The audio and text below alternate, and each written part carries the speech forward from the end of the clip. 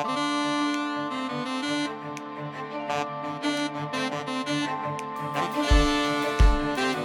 and welcome to the Kingdom of Thirst podcast. And also, week 3 of birthday month / Thirsty First 1-year anniversary. I have a very special guest today. You may know her as CM Ness Costa, or as Monster Bait, or as Christine, the absolute wild woman in Instagram stories. Christine, how are you doing today? I am so excited to be here. I am excited to wreck shop in your podcast today, as I do pretty much everywhere I go. Thank you so much for inviting me onto the show. I've been a big fan for a long time, and I'm very excited to be here with you guys today. I was so, like, I know you listen to the podcast, and that, freaks my bean, and I can't dwell on that very much, but I had this idea for birthday month, and I was like, I gotta do, 4 special episodes. Hell yeah, I should do, 1 special, interview, because I try and do about an interview a month, but I was like, I want to do, a really big one. I want to do, a really, really interesting one. But then I also realized that, a couple of things. I didn't really care what anyone else wanted for birthday month. I only cared about what I wanted. So it's the month of Abigail's self-indulgence. Okay. That's fair. Yeah, exactly, right? I worked on this podcast nonstop, unpaid for a year. I'm gonna do what I want. But then I was like, oh, you know who I've wanted to have on the podcast for forever? I've wanted to have Christine on the podcast because I love your books.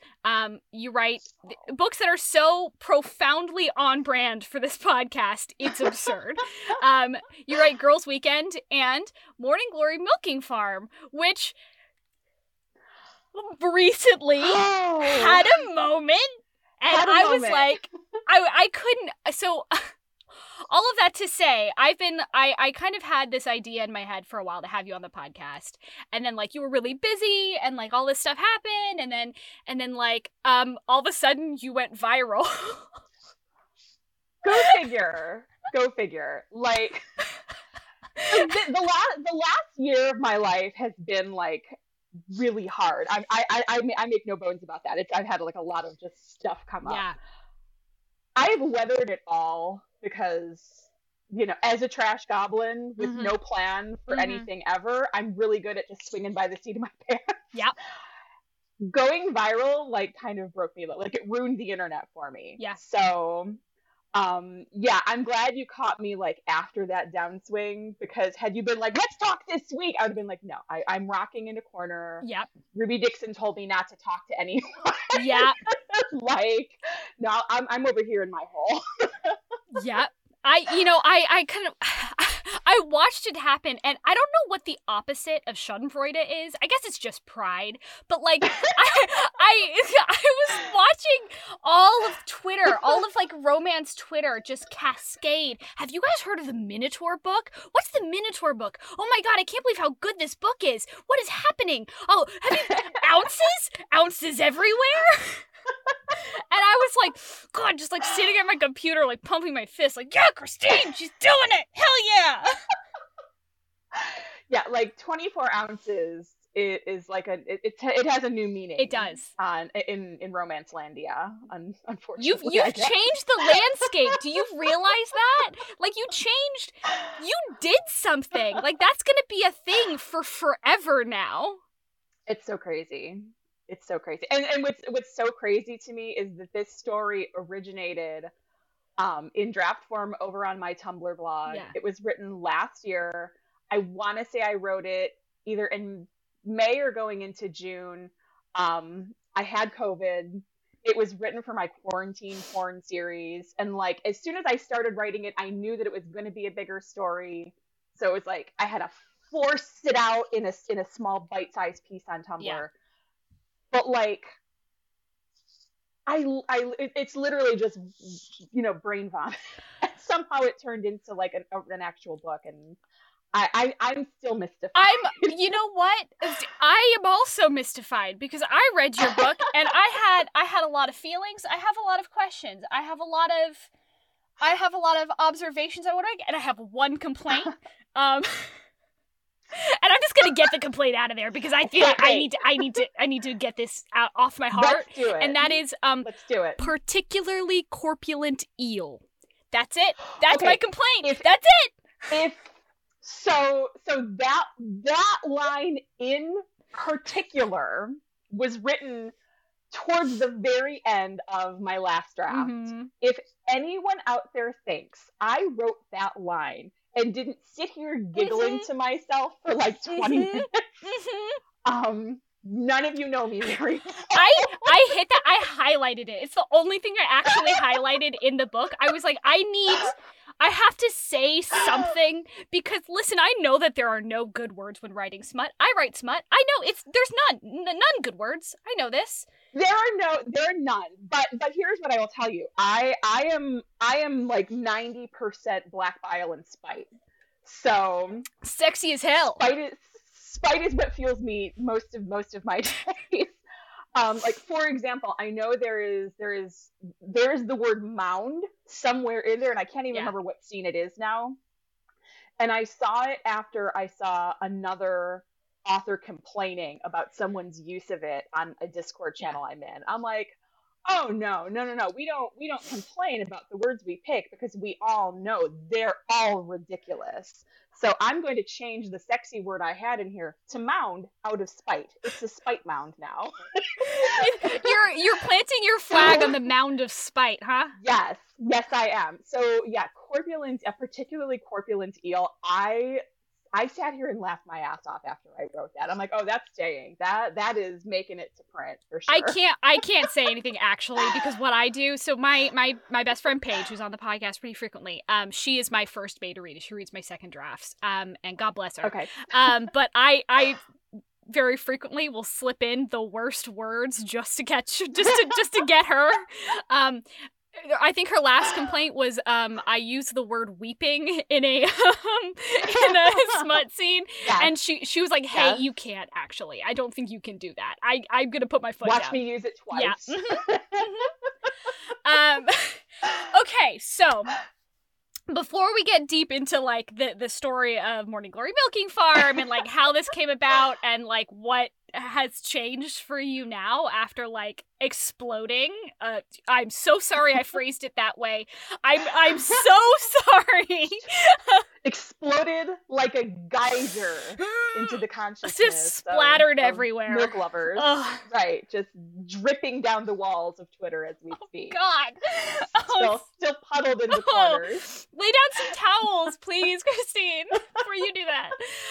Before we get there, I think you know that I always ask one particular question to new guests of the podcast, and that is, how do you feel about romance novels? That could be like a whole episode with me just talking about how I feel about that's what novels. I'm saying. People are like, well, does anybody actually say something other than they love them on this? Yes, they do. It's a complicated question. It is a complicated question. So I feel like I sit in a very odd spot as an author of books that have, love stories in them. I grew up reading romance novels. My mom had those little, the little Harlequin paperbacks, like just stacks of them, that I read like way too young. Yep. And I know like a lot of people always talk about, what was your first dip into like a book that was just too much? It was the Anne Rice, Beauty. Of course it was. That is Kat's. One of Kat's favorite romance novels ever is the Beauty and the Beast fairy tale shit. I can't call it a favorite because I was too scarred by it. Like, it's B. Dalton was the scene of the crime. I was way too young. I was unsupervised, and I was scarred. Yeah. Aren't there like contraptions? There's a lot. Yeah. There's a lot going on. But it was the very first exposure I had to, obviously that smut at that level. But I didn't even realize stuff like that was in books. Yeah. I'm like, oh, this is in the bookstore for people to buy. This shit's legitimate. Yeah. Like, this is a real story that people are into. So I grew up reading romance books, romance novels, romance genre. And now being on the other side of the equation, like, you know, you get lit fic that happens to have a really compelling romance plotline. You throwing shade at Sally Rooney? Yeah, I'm not throwing shade at Sally. No, I'm absolutely not throwing shade at Sally Rooney. I actually really like Sally Rooney. I'm throwing shade at all of the writers and critics and journalists who act like Sally Rooney has single-handedly invented the romance genre just this year. Yeah, that's true. Because, I mean, what are the rest of us doing out here? We're just writing mommy porn. And then taking it a level deeper, because I write the kind of romance I write, you know, it's fantasy romance, or is it urban fantasy, or is it paranormal? Like, we can go in circles trying to pigeonhole what it is that we write, which is why we call ourselves monster romance writers, because, I mean, it's to the point. But, you know, once you get, like, under the skin of the romance community, and you get a little deeper and you get a little deeper, and everyone wants to get mad at outside forces that poo-poo romance as a genre, but then we have a real strong tendency to do it within as well. So yeah, it's a weird, I feel like I sit in a weird spot. I don't always know how to classify my stories. I don't know how, like, Girls Weekend, is it a romance? I've had people tell me absolutely it's one of their favorite reads of the year, and I've had people flat out say this isn't a romance because not all three girls got a happily ever after in that book one. So yeah, I write monster romance, which I don't know if that has different parameters or not, but I don't know. I think it's tough because there's obviously there's a tendency to look at romance as a monolith, right? Like especially because I think we have that very strict, like, what is romance? Romance is romance focused with a happy ending, and that's it. But what we also have is these layers of division within the genre and within the community that are also, I'm gonna be honest, very cliquey.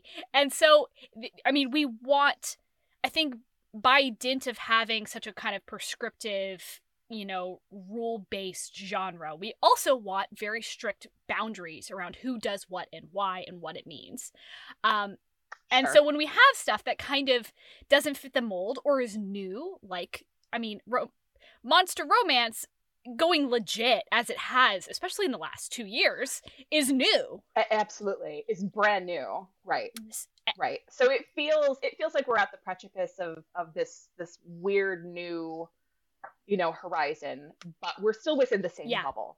So yeah, you still expect the same, you still expect the same touch points, you know, the same benchmarks in a story.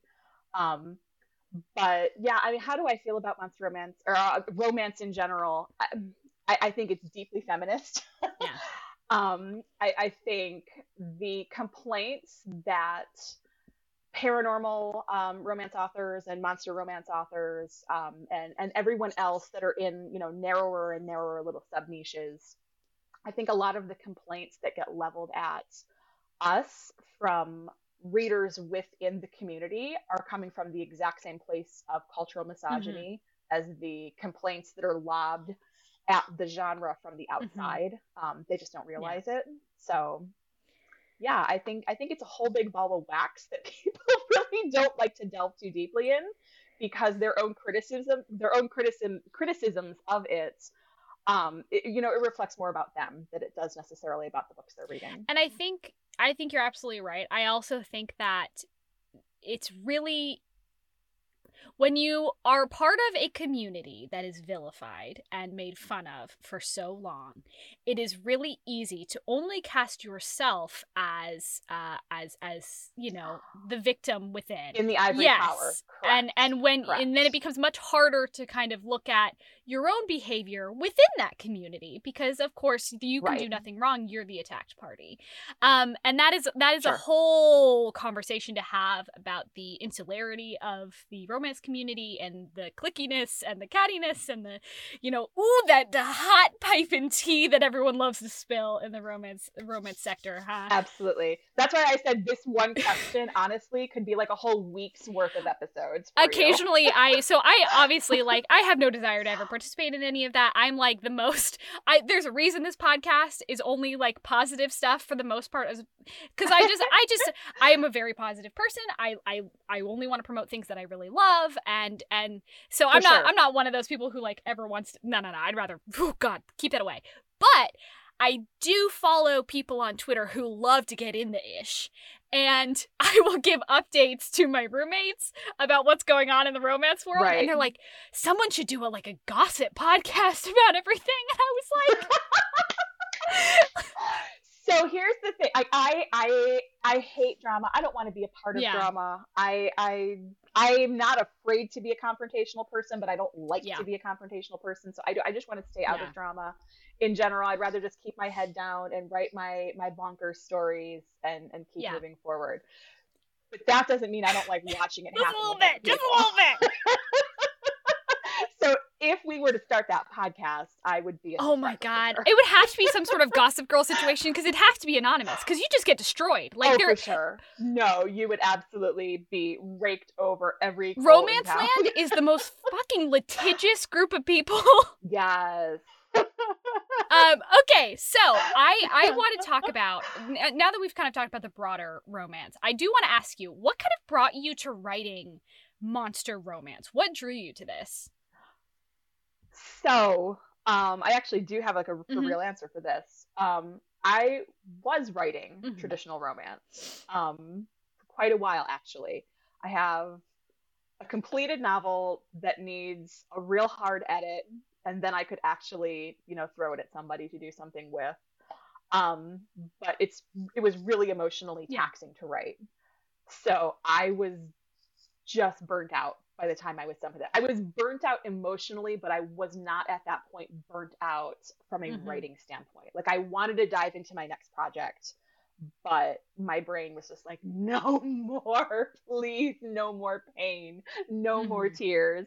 Give us something fluffy and fun to do. And my very good friend is an illustrator. She is the creator of the Atnomen comic, which I do read, yes. And oh yeah, for sure. She was like, you should write monsters.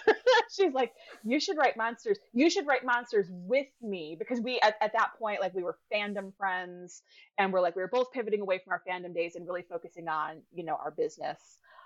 She's like, you should write monsters with me, and like, we could take over the world with this. Lo and behold. How very prescient of her. Like, my goodness. Literally, right. Like it just, and that was like 2 years ago. So I started my Tumblr blog 2 years ago, and it was really just a way, like, to pivot into monster romance. And I've always been a monster girl. Like, Swamp Thing, 1984, like, my first love.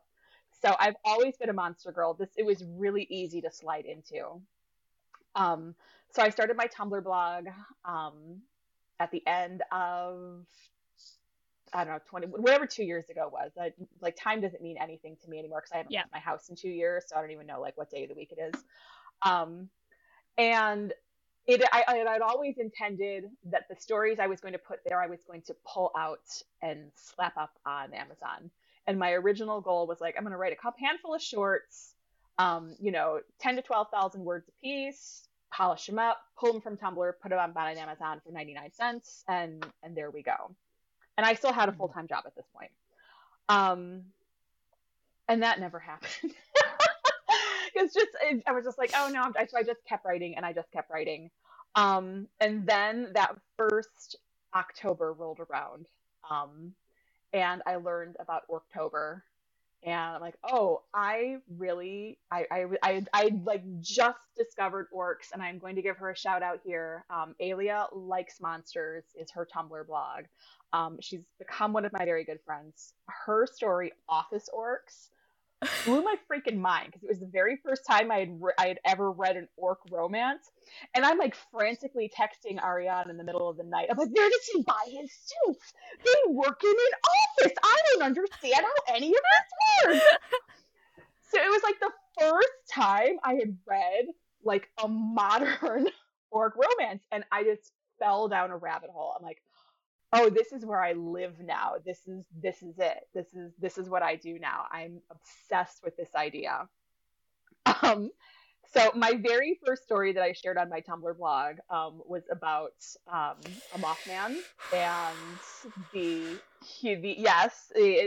a super dorky, very shy, very nervous scientist, but he's also like a smartass know-it-all that you sometimes just need a good smack.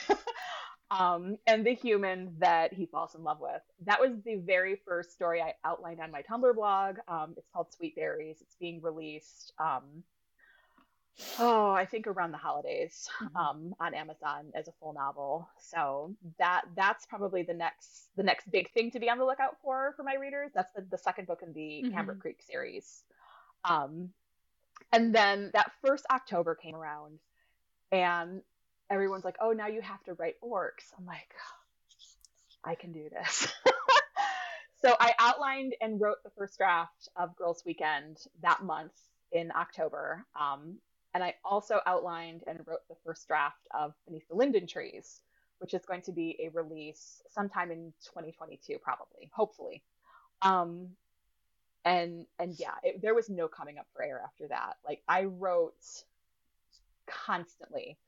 And my whole, business plan was, I'm going to build my audience. I'm going to figure out, first of all, I'm going to figure out if there is an audience for this kind of writing.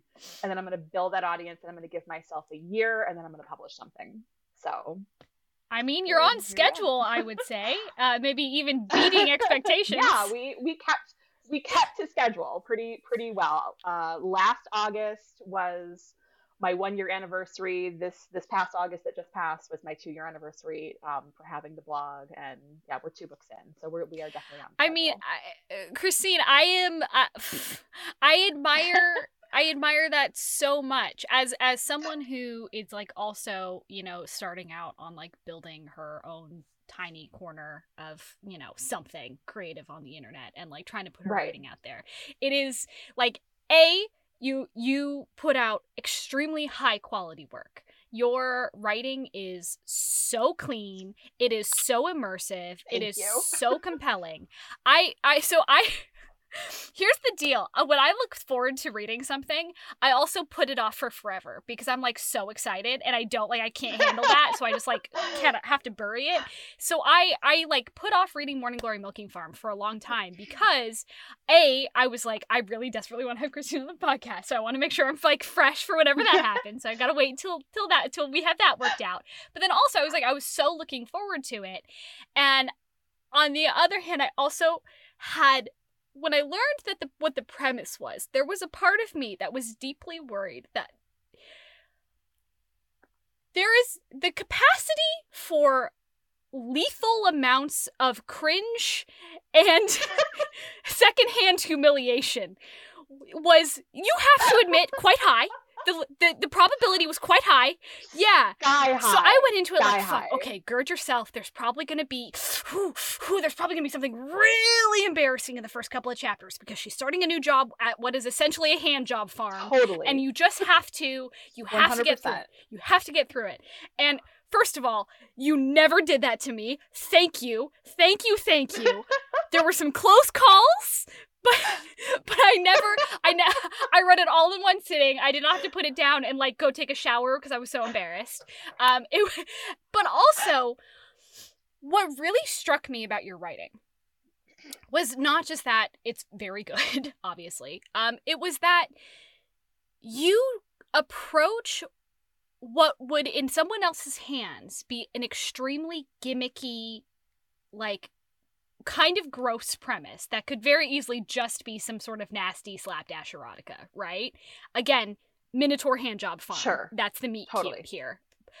But totally. You approach it in a way that is so nuanced and so sophisticated. Like, you don't, like, I was trying to explain to my coworkers at the bookshop yesterday. I was like, no, you guys don't understand. You don't understand what an artist Christine is. You don't get it.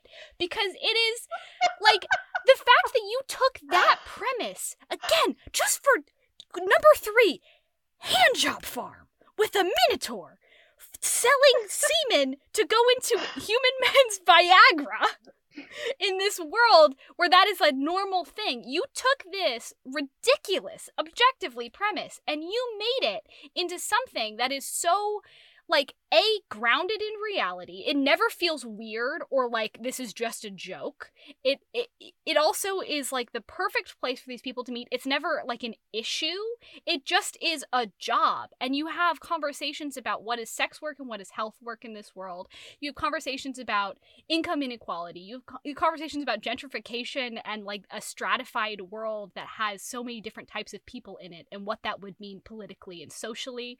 Like, Christine, you did it! You did it! And you also never embarrassed me, and that is what I'm here for.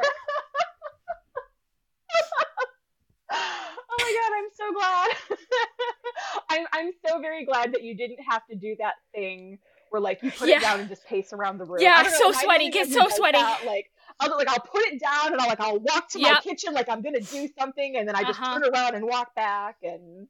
Yeah. Because you could have, like, I was expecting her to, like, fall over and, like, trip and drop all the bottles and, like, have everyone be angry at her. Right.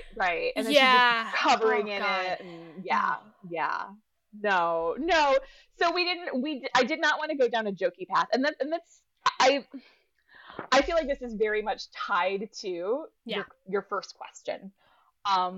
I never want to send these stories down. Yeah. This is just a joke. You know, this is a joke. You're reading it for a joke. I'm writing it for a joke. It's just a big ha-ha. That doesn't mean it's not completely That also doesn't mean absurd. It's not funny. I mean, I would not be able to write these stories if I did not make myself laugh as I'm doing so. And if I took the story itself and myself writing it too seriously, because obviously it is absurd.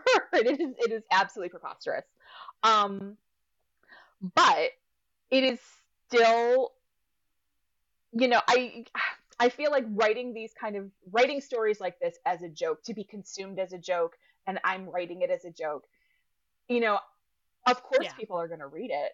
You know, people aren't picking up Chuck Tingle books for, you know, the scintillating social commentary. I love Chuck Tingle. Having Girls Weekend on the Amazon charts next to Chuck Tingle for like 2 weeks was like the highlight of my life.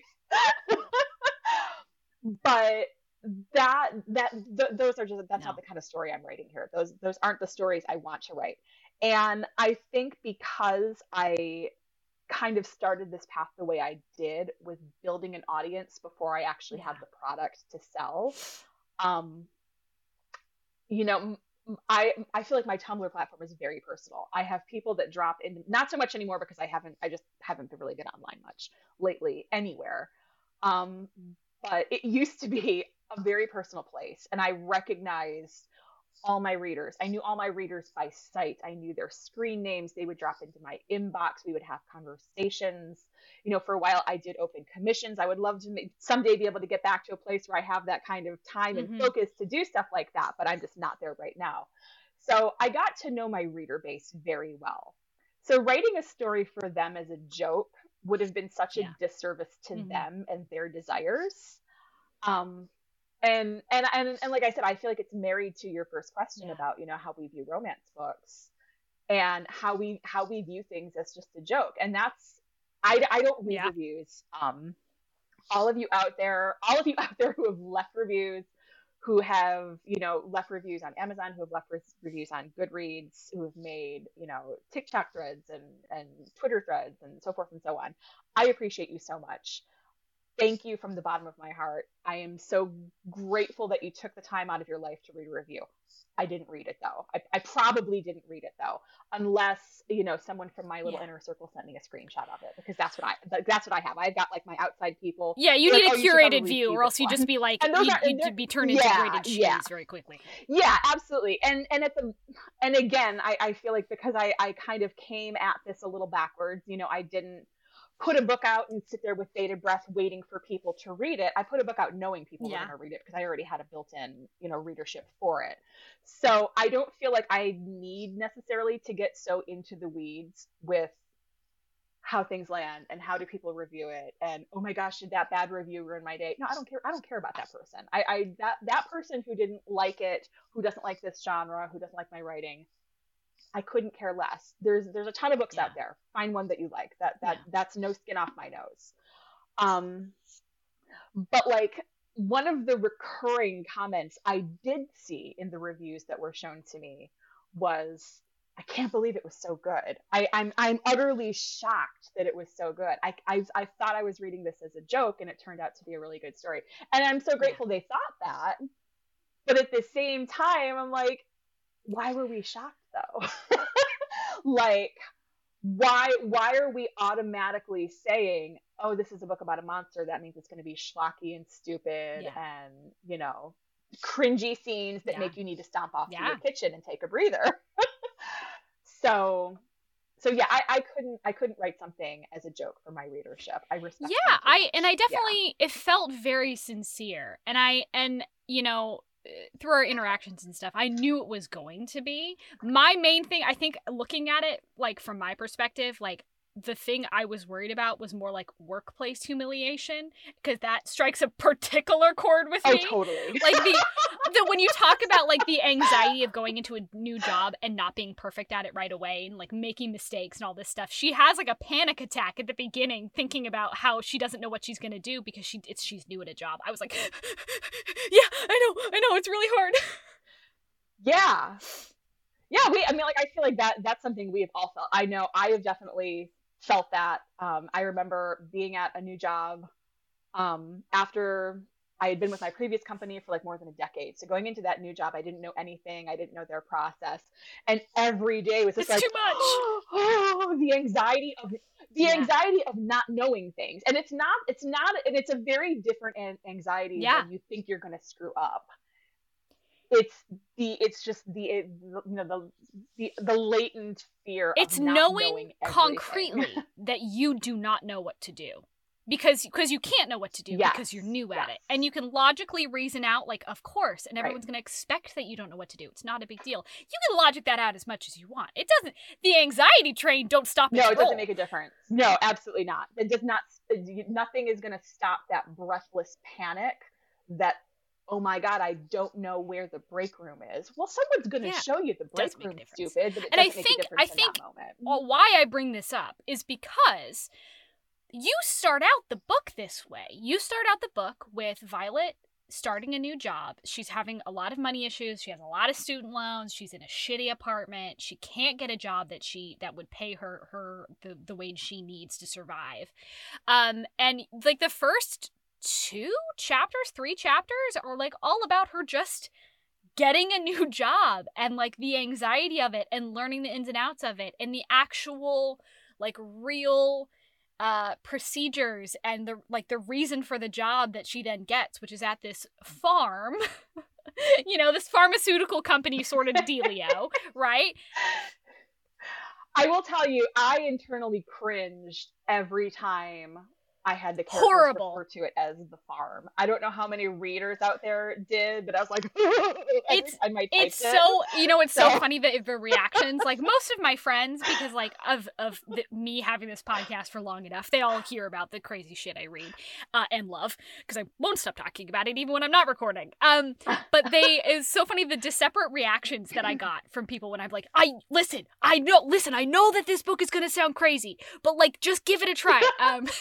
My roommate V, like, she's a certified monster fucker. I told her about your Mothman book. She was like, yes. She loves Mothman.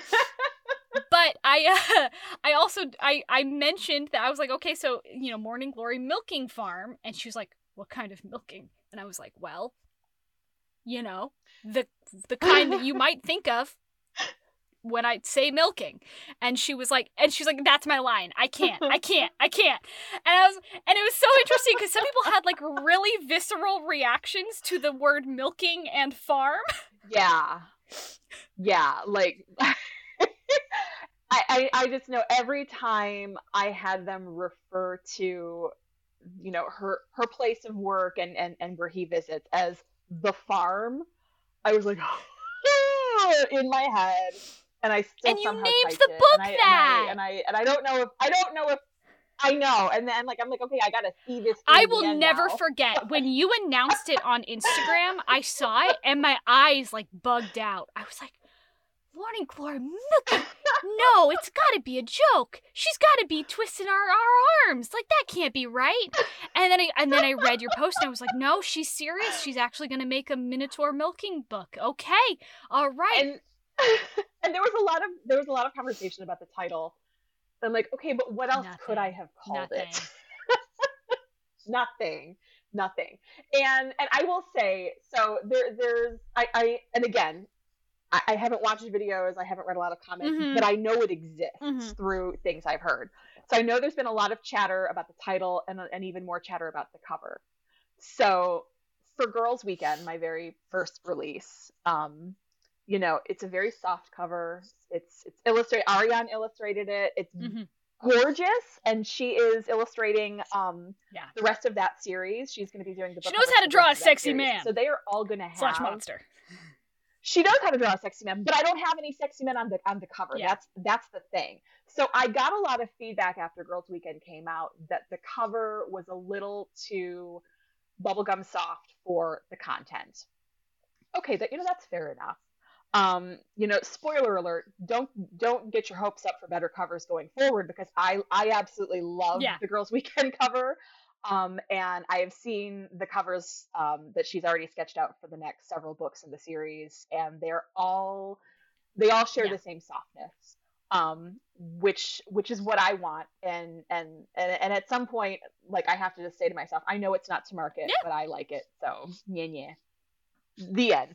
So for Morning Glory, I thought like 50 people were going to read this book. That's what I need, like, everyone to understand. I wrote this book for my base.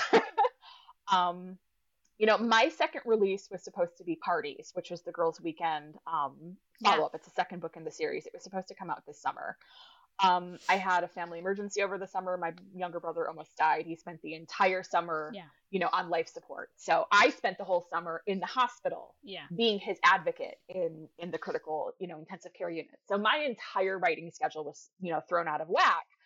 And once he was released, I'm like, okay, I got to regroup. I got to put something out. I am fading into, the far distance. The Amazon algorithm wants speedy releases. So I'm like, okay, I got to push something out fast.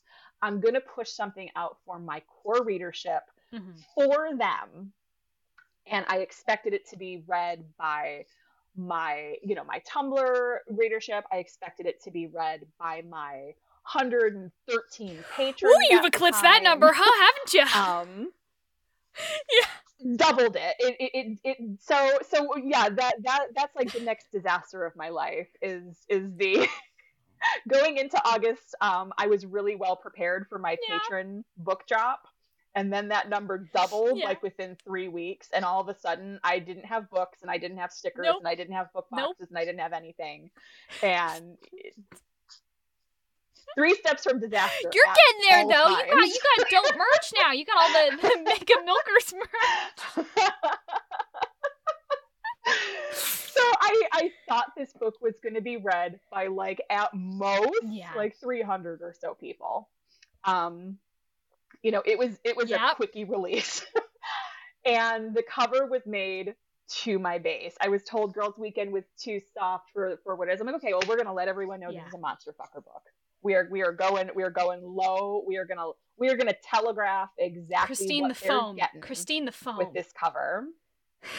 Okay, so the foam is, I hope I get this right because she'll be mad at me if I don't. So my wonderful friend Iram, she actually did the cover for this book. That's not stock photo. Those are real hands. Those are a real model's hands. That's a real bottle that I bought and shipped off to her, along with a $4 IKEA milk foamer. Those are her hands lovingly pulling on those black gloves that we sent over. The foam is whole milk it's 1% and half and half. I want to say I'm positive that's what it is. That's what the final ratio was. She tested 100 different combinations. That's not even the most disgusting photo she sent me. I could have gone with the real gross one. It was chunky and lumpy, and when I saw it, I was like, I can't put that on the cover. Oh, please, no, don't ever show that to me again. I want to say the one we went with was the second or third, grossest. But I really wanted to make a point of telegraphing exactly what this book was about. And just a little trickle of milk wasn't going to do it. So then all these normies come out of the woodwork, and they're like, "Oh God, this cover!" I'm like, "But it was for Monster. It wasn't for you. It wasn't for you. It wasn't for you." Well, okay, Christine, I want to know though, in your estimation, I need you to tell me what you think. How many monster fuckers did you create or initiate with Morning Glory Milking Farm? That is a real thing that you must have done. I can't even fathom. I can't fathom that beyond the existing pool of known monster fuckers that I already know and love. But I will say, when this story premiered in its draft form on my Tumblr blog, I got a lot of "You've awakened something in me, some and I dark don't like passenger. Yes. I don't like what this story has done to me, and I hold it. You know what? Honestly, that's messed up, because your book, for all that it has this absolutely bug nuts premise, right? It is a slow burn, tender, soft, slight age gap romance that is so conventional in so many ways. It's so boring, right? The story itself, if you take away the bonkers the bonkers premise, it's so boring. It's girl meets boy, they go out on a few dates, they finally bang on page 153. The end. No angst, no relationship quandaries, no I thought that was my there's none of the fifth moment aha. No kidnapping, none of that. No attempted murder. It's so deadly dull. And honestly, I feel that's kind of my whole setup for this whole series, to be honest. Please don't expect a third-hour kidnapping in the Mothman book. It is going to be the same sort of stupid, boring, sweet, small-town romance, because that's what my Cambric Creek series is. It's Hallmark movies as produced by Skin with Max. monsters. Yes. I love that so much. I love that premise. Don't get me wrong. I love me an angsty, ridiculous book. I've read most of Finley Fenn's backlog. Oh, me too. I know. We all love an angst fest sometimes, even though we all love the angst. I love hurting my characters. Girls Weekend was originally conceived as a 2-book little duo. Tate was originally meant to be a 2-scene character, and then I wrote him onto the page and gave him life, and he promptly chewed a hole into my brain and has been squatting there ever since. And now it's a 4-book series, and he has his own side book, and he's appearing in another outside series, and I'm oh, there is so much angst here. I cannot contain it in 2 books. It's gonna be delicious. You can have angst. You do have. I think what people kind of mistake with like both like Hallmark-ish stuff and like sweeter sort of thematic romance is that like, ooh, it's really low angst. That doesn't mean the stakes are low. That just means that they're different because they're personalized to the character. Well, that's the thing. They're personal stakes. Yes. You know, high stakes doesn't necessarily have to mean, you know, we're saving the White House. Yeah. You know, or you know, someone's kid got kidnapped. Yeah. It's a personal stake. And it doesn't always mean, you know, you caught him with his ex, and it doesn't always mean, you know, you slept with the groomsman at the wedding. It doesn't have to be those kind of stakes. Little stakes to the outside world can still feel like mountains inside. Yeah, I think because most of us are never going to be faced with a situation where our decisions mean like we saving or destroying the world, right? We can relate to the angst of everyday stuff of having like a crush on somebody who comes into your coffee shop and finding out that like it turns out, oh, you think they're actually dating somebody, and being like totally heartbroken because you built up this huge like emotional like fantasy in your head. Absolutely. And then, you know, that's crushed in a moment. Like we can all relate to something like that. We all fall in love with strangers on the bus, or maybe that's just me, but like you know, I think that is a skill that you really have. There's not a moment in Morning Glory Milking Farm or Girls Weekend where you don't feel that what is happening to these people is important to them, and because it's so important to them, because it feels so real and has such high stakes for them in their personal lives, you as the reader feel that very intimately, and it never feels secondary to the fact that we are talking about a minotaur and a human in this world where moth people exist and like go to the corner store to get their bug chips or whatever, right? Right. Yeah, no, it's the whole series. I promised my readers from the onset, especially my Instagram readers, because everyone was like, "What the hell is this book about?" Yeah. Like I made like a whole little slideshow of like what it is and what it isn't. And that's pretty much that I'm probably going to reuse that slideshow for the next several books in the series. Like here's what it's not. It is not Every Kink Plus the Kitchen Sink. Yeah. Like those books are out there. They're great reads. Go read them. That's not what this series is though. Yeah. You know, it's not going to be high angst. It's not going to be high anxiety. It is a guaranteed happily ever after with a neat little bow in every little, you know, nugget of a story. And then those characters may appear, you know, elsewhere within this very small community. Mm-hmm. But yeah, there's never going to be, you know, we have to, you know, put together a heist team in any of the Cambric Creek books. Yeah, or like, you know, there's going to be some big evil trying to take down the town or something like that. Right. And it's interesting that you like something you just said about, you know, the way we hold these little, you know, falling in love with a stranger on the bus. Yeah. In Parties, which is the next Girls Weekend release, L'Oreal is feeling like internally she's not letting it out, you know, externally. Save for some very unfortunate like public meltdowns that she has directed towards other people, but she's very much feeling you know, these internal, you know, spikes of anxiety and, you know, about the relationship, about her, about, you know, everyone on the outside thinks that, oh, well, now you're in a relationship, so it doesn't matter that, you know, that you're overweight. It doesn't matter that, you know, you have issues with your family. None of those things matter because now you're in a relationship. And that's not the way she feels inside. So she's having like these, you know, she's this, you know, roiling massive turmoil on the inside, but she never really reflects it on the outside. But that's part of the book, you know, that inner angst is a part of the book, and it doesn't necessarily have to have real world stakes or even stakes that matter in the context of the community she lives in. Yeah. You know, her inner feelings mean absolutely nothing to her friend sitting across the table necessarily if she doesn't share them. Yeah. That doesn't mean she doesn't feel them. And I don't know. I like books that take, you know, a deeper dive into a character's psyche with those little tiny small slice of life moments that don't necessarily need a whole lot of, what's that word that a lot of people use? Plot.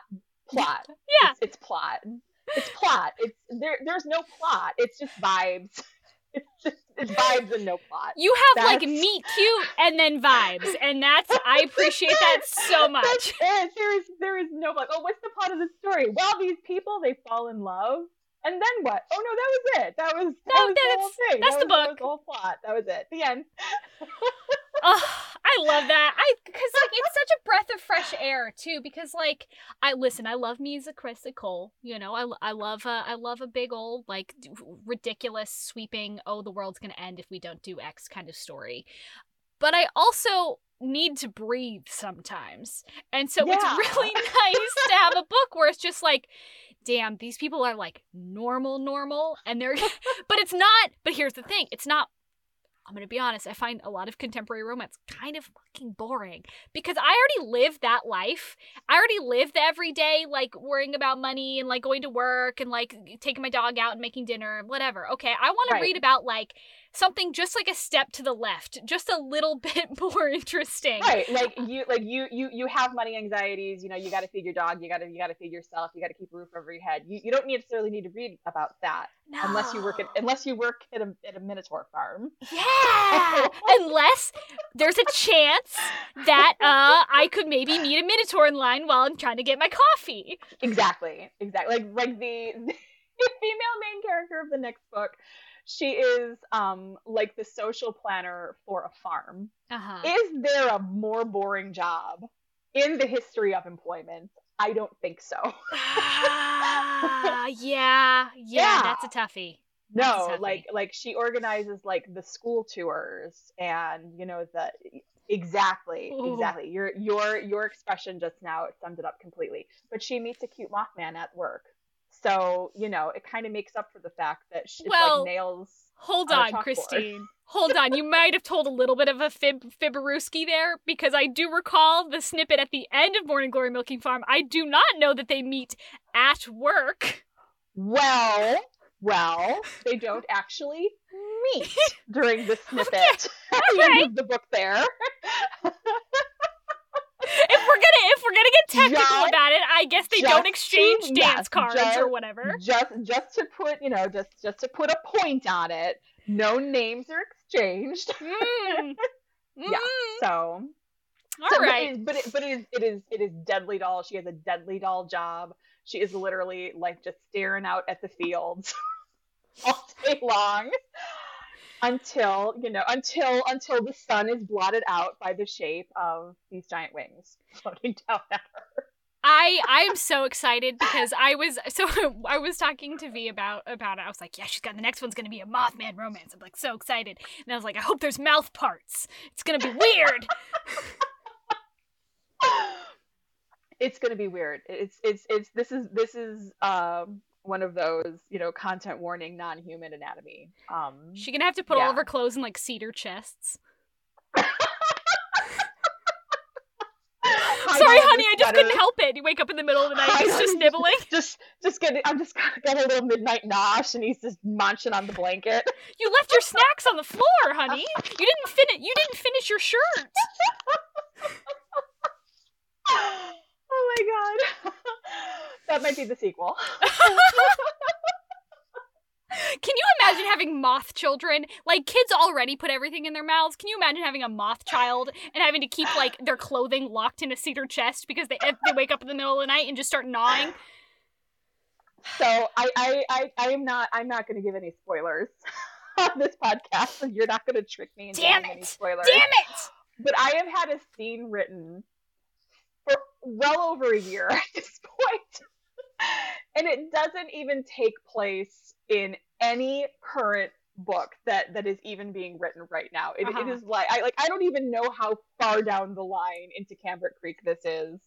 But it involves the scene is set in Tate's restaurant back at the Orc Nudist Resort, and someone's water breaks, and he's like in the back alley like dying and just dying on the outside and dying internally at the thought of all of his expensive table linens. And on the inside of the restaurant, you have all of these non-human characters crowded around this non-human birth. And I'm not not going to tell you anymore, but it's so horrific. I'm just imagining the scene from Men in Black 1 with the like tentacle birth in the car. Oh my God. Yeah, so it's written. It's all up here. God, I can't wait to eventually get to that story. God, that's so good. I can't wait. I'm so excited. We could talk about this and all of this, the big T, this forever. And this podcast could be like 20 episodes long, but I won't do that to you. But so to wrap up today, at least, because Christine, you're coming back. I don't care how busy your schedule is. You're coming back. You got to come back to this podcast. This has been too much fun. But we do actually have to wrap it up today, or else this will go on forever. So I'm going to ask you one last question before we do our pluggables and what all. And this may go on for a little bit, so my bad. But I want to know what you think is the draw of monster romance. Why do you think we've had this explosion of popularity on the last it has been like this wild explosion, like we have this renaissance of alien romance and monster romance. So I mean, are you asking why I think people are drawn to it, or are you asking why we have seen the kind of sales traction with these books coming up? And actually, I guess those two questions kind of go together. I think most people are drawn to the other in some way. Twilight wouldn't have been the success that it was if people weren't drawn to the other. Yeah. And I'm one of those people. I will never dunk on Twilight. Do I think it's problematic? Sure, it's problematic. I think most books are problematic. I don't think you can read a book and not find a problematic something in there. Most books are written by human people with bad opinions. Yeah, exactly. With bad opinions. Exactly. Believe me, I'm sure there are plenty of people who have read, Morning Glory that find it problematic in aspects, because either they didn't really understand what I was trying to do with, the sex work angle, or they just thought it was boring. Who knows? So but Twilight, was written for, teenage girls, and there's no easier target in the world than teenage girls. So I refuse to dunk on Twilight, but it would not have been the sensation that it was if people weren't hungry for something just a little other. I think there's safety in monster romance, and I know that seems kind of odd considering, they're monsters. Yeah. But we,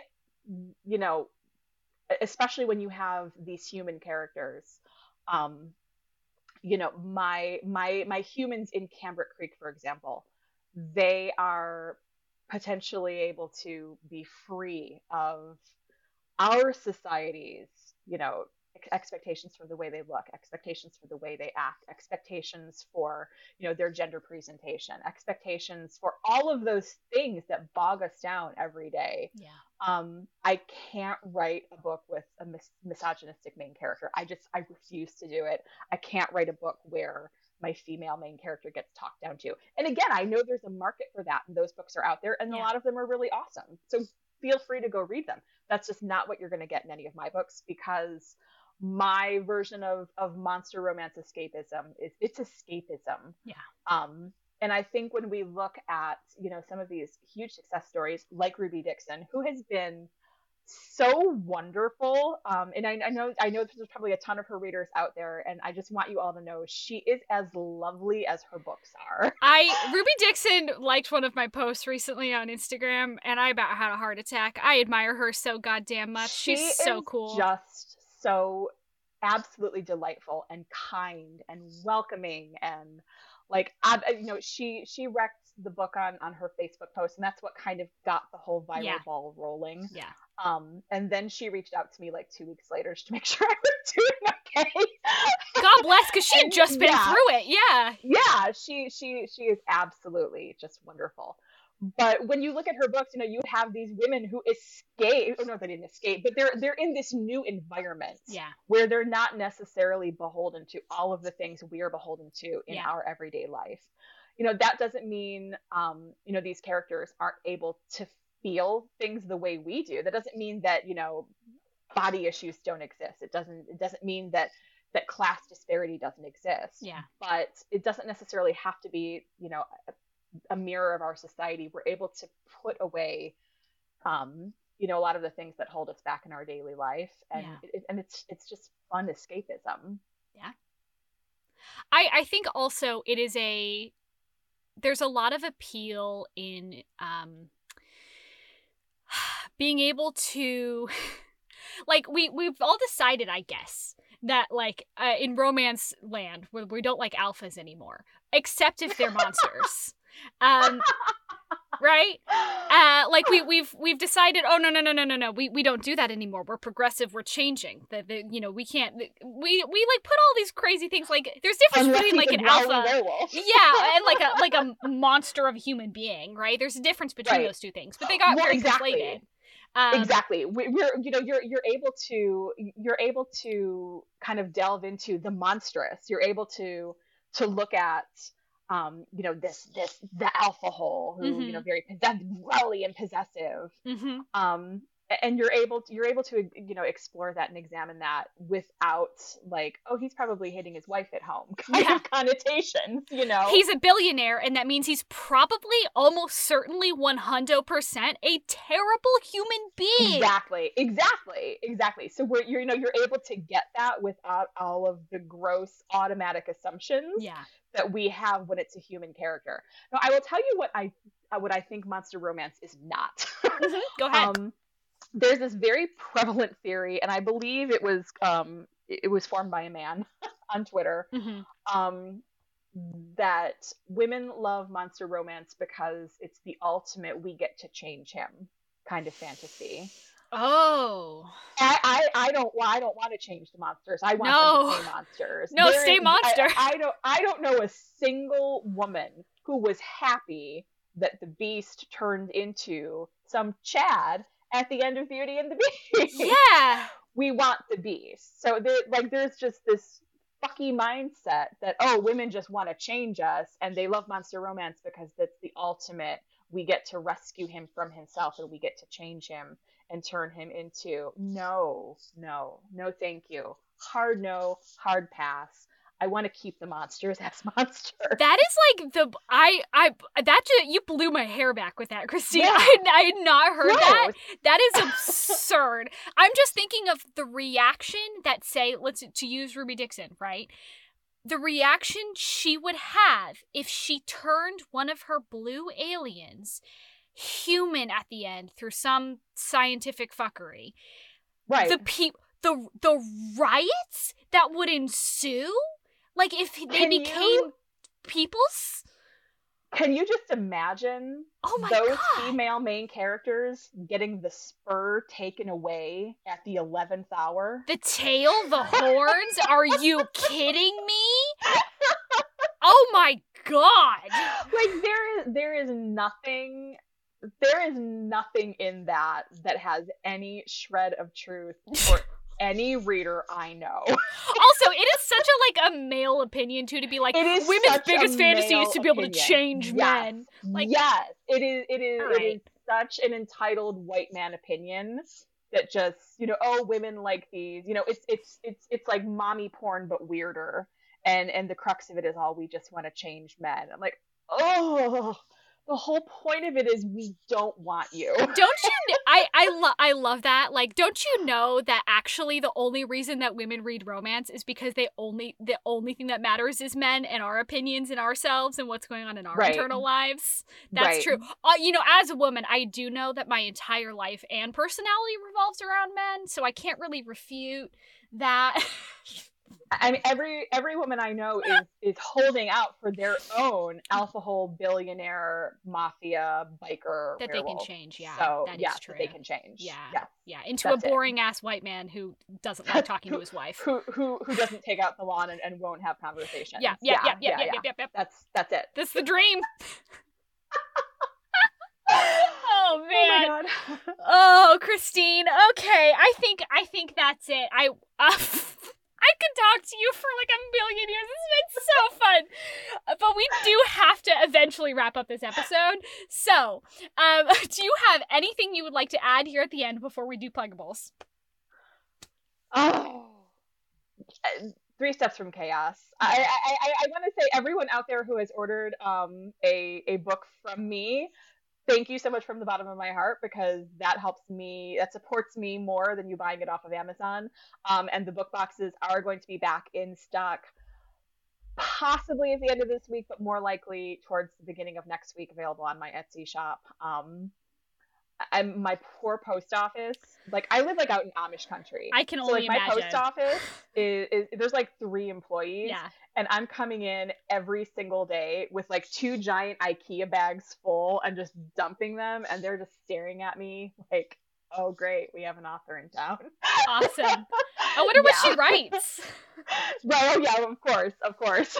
They're looking at my packaging and turning it around. Monster Base? You do have like the cutest packaging. I love your branding. It's so cute.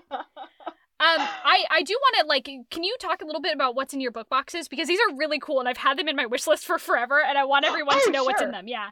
So the book boxes are a signed paperback. It's the exact same book that you would buy on Amazon. They come with art prints. I'm trying to think what comes in the Morning Glory Milking Farm. It comes with a safe for work art print, a not safe for work art print, a mini art print, 2 vinyl stickers, and a bookmark.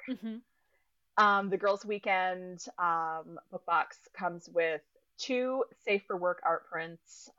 If anyone wants the not safe for work link to the Cash and L'Oreal in the hammock, just hit me up on Twitter and I will send that to you. I was gonna have that done in not safe for work version as well, but I was worried that the company I use for my printing would ban me, and they have really good prices, so I didn't want to risk it. That's fair. So yeah, that book comes with Girls Weekend comes with the 2 art prints, a sticker, a bookmark. Yeah, and I've got lots of weird little branded stuff on my. Yeah, you got like funky little like shot glasses. You've got masks. You got all a bunch of cool stuff. Pixie shot glass. There's a Morning Glory Milking Farm milk bottle with a straw, so you can enjoy your 1% and half frothy mix. If you think there is a chance in hell I am not purchasing that, you don't know me or this podcast. Oh my goodness. I'm gonna take that to work with me, baby. But the book boxes are a lot of fun. One of my promises to my patrons is that I always reinvest their funds into arts.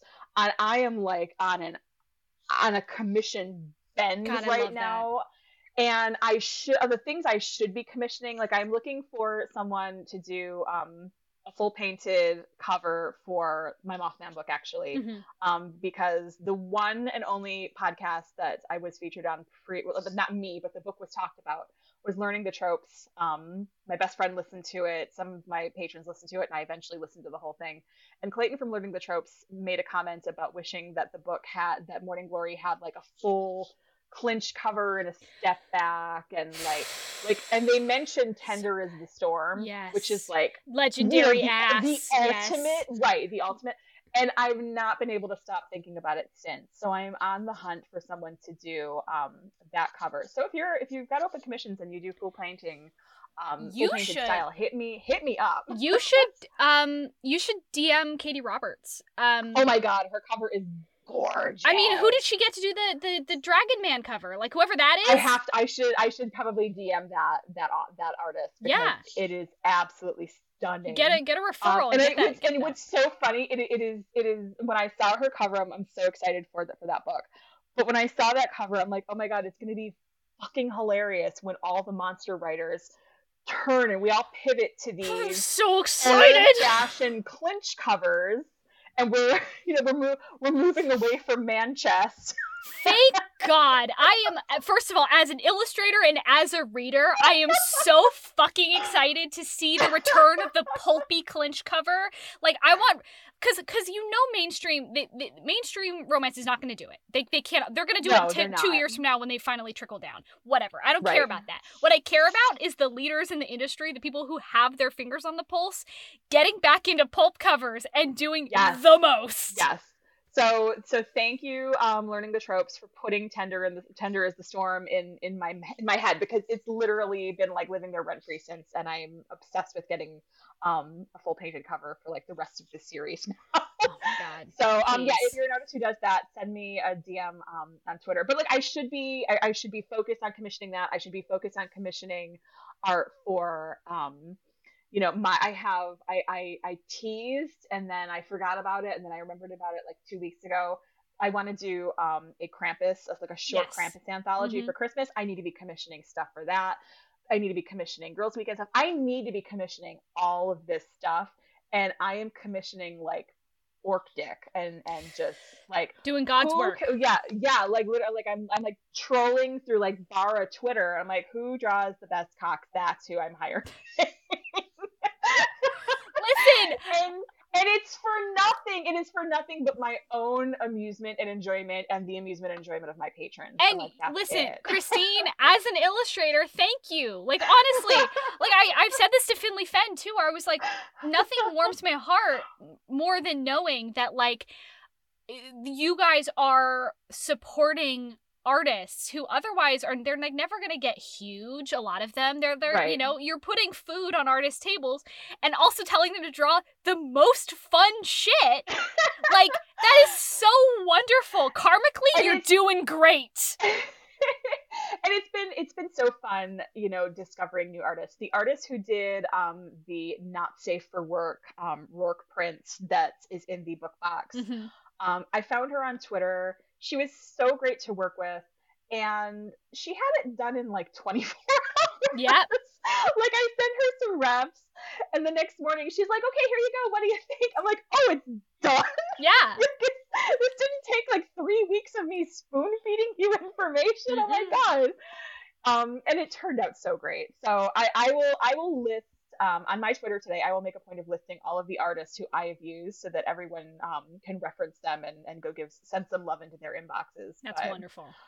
So yeah, I have a lot of art that I need to commission, and it's not the art that I am commissioning. So if you are an artist out there who is interested in being commissioned by me, hit me up on Twitter. Send in applications now.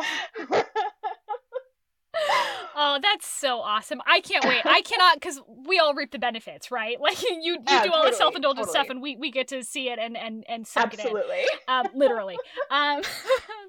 Okay, so now we're going to do pluggables. This is the end of the podcast, but arguably the most important part of the podcast. So where can we find your work? And the part that I'm the least prepared for. I told you, Christine. I told you. 3 steps from disaster. Well, luckily you're the same across all platforms, so like it's fine. I am. You can find me. I am CM Nescosta across all platforms. You can go to cmnescosta.com and sign up for my newsletter. I did not expect my patron number to double the way it did last month. I was supposed to have my newsletter out last month, and instead I have been packing book boxes like from sunup until sundown. You sold out fucking immediately. I was like, oh, I'm gonna get it. I'm gonna do it. I saw your announcement that they were up, and I was like, oh, I'll come home tonight after work, and I'll get a box. So cool, awesome. Right. I've been waiting for it. And then well, there wasn't any left. They were gone. And they were gone, like within like minutes. Like I literally, I made the listing live, and my phone started chiming. I'm like, oh shit, this is bad. And it's like extra bad because there's a paper shortage, a global paper shortage. Anyone who is in publishing knows that books are really hard to get right now. Order your books for the holidays now. Order your books for the holidays now. I have another 500 copies of Morning Glory on the way. I have another 300 copies of Girls Weekend on the way. And that is probably going to be it.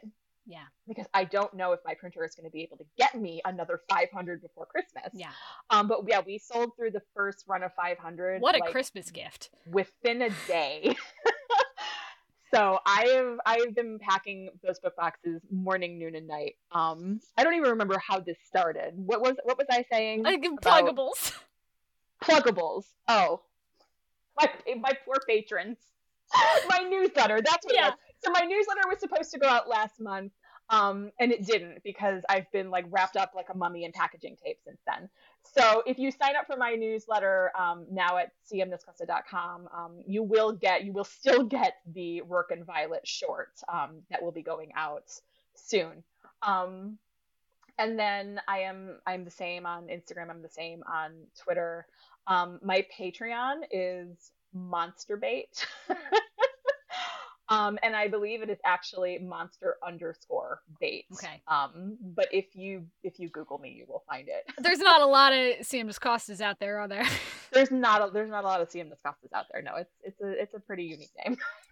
I kept trying. Although what's funny, it's a unique name here in the States, but if you Google it instantly, it's like Smith. So you're gonna find a lot. So I the fact that you didn't take the chance to be like CM Nasty is really nasty. It's gonna sit on my heart for a while, but we're gonna get past it, you and I. Oh my god. So yes, my Patreon is patreon.com/monster_bait.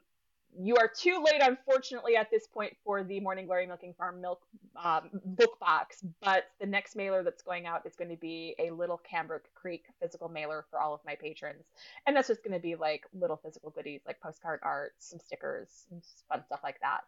And I have exciting news. I can actually announce it now because we finally got the contracts signed and was returned to me. My audio partner for Girls Weekend, Tantor, they have signed Morning Glory Milking Farm to their family of audiobooks, as well as the next 2 Girls Weekend releases, Parties, and the one that I'm not going to tell you the name of, and Sweet Berries. So the next 4 books from me will be made into audiobooks. That's something super exciting to look forward to. I've already been listening to some of the voice actors they're sending me for the Girls Weekend recording, so that's underway. Hopefully that will be out by the end of the year. And I have I guess it's really not a surprise because I've been teasing it on Instagram, but I have like a not so surprising surprise release coming out this month. It is the first installation of Wheel of the Year, which is a Cambric Creek series. If you have arachnophobia, this one might not be for you, but this one's one of my favorites. The Mabon Feast is the very first installment of Wheel of the Year, and that's the one that's going to be coming out this October, just in time for spooky season. So you're going to be meeting some new Cambric Creek residents, a new monster. They show up pretty frequently in a lot of my other pieces. Exciting stuff. So be on the lookout for that this month. Oh my gosh, that all sounds so exciting. I'm getting greedy because I can't wait. I can't wait to read them. Oh man, so all of those links, the links to your website, your Patreon, your Twitter, your Instagram, all of that is going to be below in the episode description. Where everything else always is, come on, y'all. Right there. I do it right there for you. Also, I keep forgetting to mention it on the podcast, but on the Kingdom of Thirst website, we actually have a search function now. I figured out how to put it in there. So if you ever are like, hey, I remember Abigail talked about nutrient slurry for 25 minutes in that last podcast, but I don't remember what books it's from. I'm gonna look it up. You can do that now. It actually works really well. I've tested it many times. So if you don't know where something is, or you're like, oh, what was that author who wrote Morning Glory Milking Farm? If you type that in, you will find it on the website. It'll bring everything up. Also, honestly, it's a good way to look for recs. Like, I know people are like constantly asking me like what are good books to read, and I'm like, if you just search through the website, it'll bring up all the podcasts we've done and all the links to every book I've mentioned on the podcast. It'll come up with a lot of really good stuff. So almost everything there except for Clan of the Cave Bear and Flame in the Flower and Pirate's Passionate Slave, PPS, are like books I'd recommend. So Can we also find our nutrient slurry mugs from the search bar? You can actually, yeah. There we go. And the nutrient slurry mug. I just found out that my mom gave my cousin a nutrient slurry mug. I have to put this in there because a lot of people always ask me, like, how do you hide this from your family? Yeah. Let me tell you, my cousin is a book blogger, and I don't want to say he outed me to my family, but he pretty much outed me to my whole family earlier this year. And he and his mom, my wonderful aunt, they packed all of your not safe for work envelopes. God, that's good. My oh, that's crisp. Oh, that's real good. My entire family has seen the Minotaur Peen, like, more times than any of them wanted to. Utterly desensitized to it now, huh? Yeah. So yeah, I hope that your cousin is enjoying every sip of their nutrient slurry in the morning. I also hope so. Allie, if you're listening, enjoy it. I hope it's hot and steamy for you. It's also worth noting my grandmother and my great aunt listen to this podcast. And I was just editing episode 1 of Birthday Month, which is the fan or like listener special fan request episode, and that is maybe our most not safe for work episode ever. The amount of times we say the word cock in that episode, because you will have heard it, listeners, obviously, because it comes out before this episode, but we do a mistranslation read aloud of a sex scene from Ice Planet Barbarians. And oh no. Yeah. And I passed it through 6 translation filters and then back to English. And it changed every instance of cock to chicken. And we couldn't figure out what it was. We're like, why is there chicken here? Why is there chicken? Oh no. And then like 5 minutes later, we both had the flash of insight that, oh my God, it's cock. Oh no, she sucked his big blue chicken does not have the same poetic ring. No, it does not. It does not. Also, for whatever reason, it only kept, like, it didn't keep Georgie's name in there at all, but it changed his name to Vericates. Anyway, it's like a whole thing. It's a great bit. Very fun. I laughed my ass off. Oh my God. So, if you want to hear that, episode 1 of Birthday Month, which is technically like episode, I don't know, 54, 55, I don't even fucking remember anymore. Anyway, the listener request episode, listener special, whatever. You can do that. Then after that, we also just would have released the Mummy commentary track, which is as bananas as it sounds. Listen at your own discretion and put on the Mummy when you do so. You can sync it up and everything. It's a whole thing. Perfect. But you can find Kingdom of Thirst everywhere at Kingdom Thirst, Twitter, Instagram, Facebook, and the places that I'm not. Sorry. You can also find me at Abigail K. Kelly on Twitter or Works by Abigail on Instagram. I am launching a Patreon very soon. I have a serial coming out, which is I would have just I just released the series blurb for that, and it's a whole thing, but suffice it to say that it is a near future urban fantasy with an elf and a witch, set in San Francisco, and it is quite something. Exciting. Yes, it's gonna be, it's a chapter a week, released on Sundays. It's coming out February 6th. For $5 a month, you can get, they're long chapters too. They're like 5,000 words a piece. So I hope that y'all are into that. I'm going to be releasing more teasers for that. And, Birthday Month, we have special merch out, limited edition special merch, which is the Thirsty First merch. It's only going to be available till the 31st.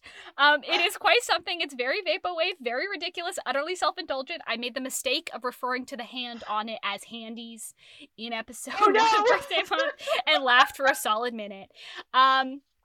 You can get that now. Do get it now because it's not going to be available in I guess a week now. You only have like a week left to buy it. Buy it. Don't wait. Buy it today. Yes, do it now because it for sure will be gone. And it's a dope design. I'm very proud of it. You can also get our non-limited edition, but like new designs that were designed by illustrator Paige Hughes, frequent guest on the podcast. She did a Babs in the Lava Lamp design, and then she also did a Broken Mike, the busted design, which is to commemorate the lost episodes that we oh no yeah our absolutely catastrophic technical issues we had the last few weeks because she thinks she's funny. But you can also join our Discord. The Discord's fun. A bunch of degenerates in there making silly jokes and memes and posting pictures of their pets, and it's a good time. So that is all I have to plug. Probably there's more. I won't do more. You're not listening anymore. It's fine. I'm already in the Discord. I'm thinking, yes. I'm like, hey, if there's Discord, I need to join that. Oh, never mind. Yes, you're there. Yeah.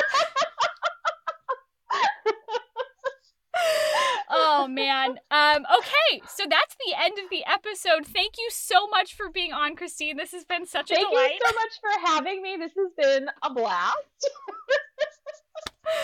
And man. if you want to have me on again to talk Orc Cock or Spider Shibari, I would be happy to be here. Oh my God. You know what we should do? We should do Tiffany Roberts Entwined. Yeah, Ensnared. Yeah. Yes. Okay. If you've not read those books, I highly recommend them. They are fire. They are so good and so different from everything else they've done. Very, very good. Also, extremely nice people.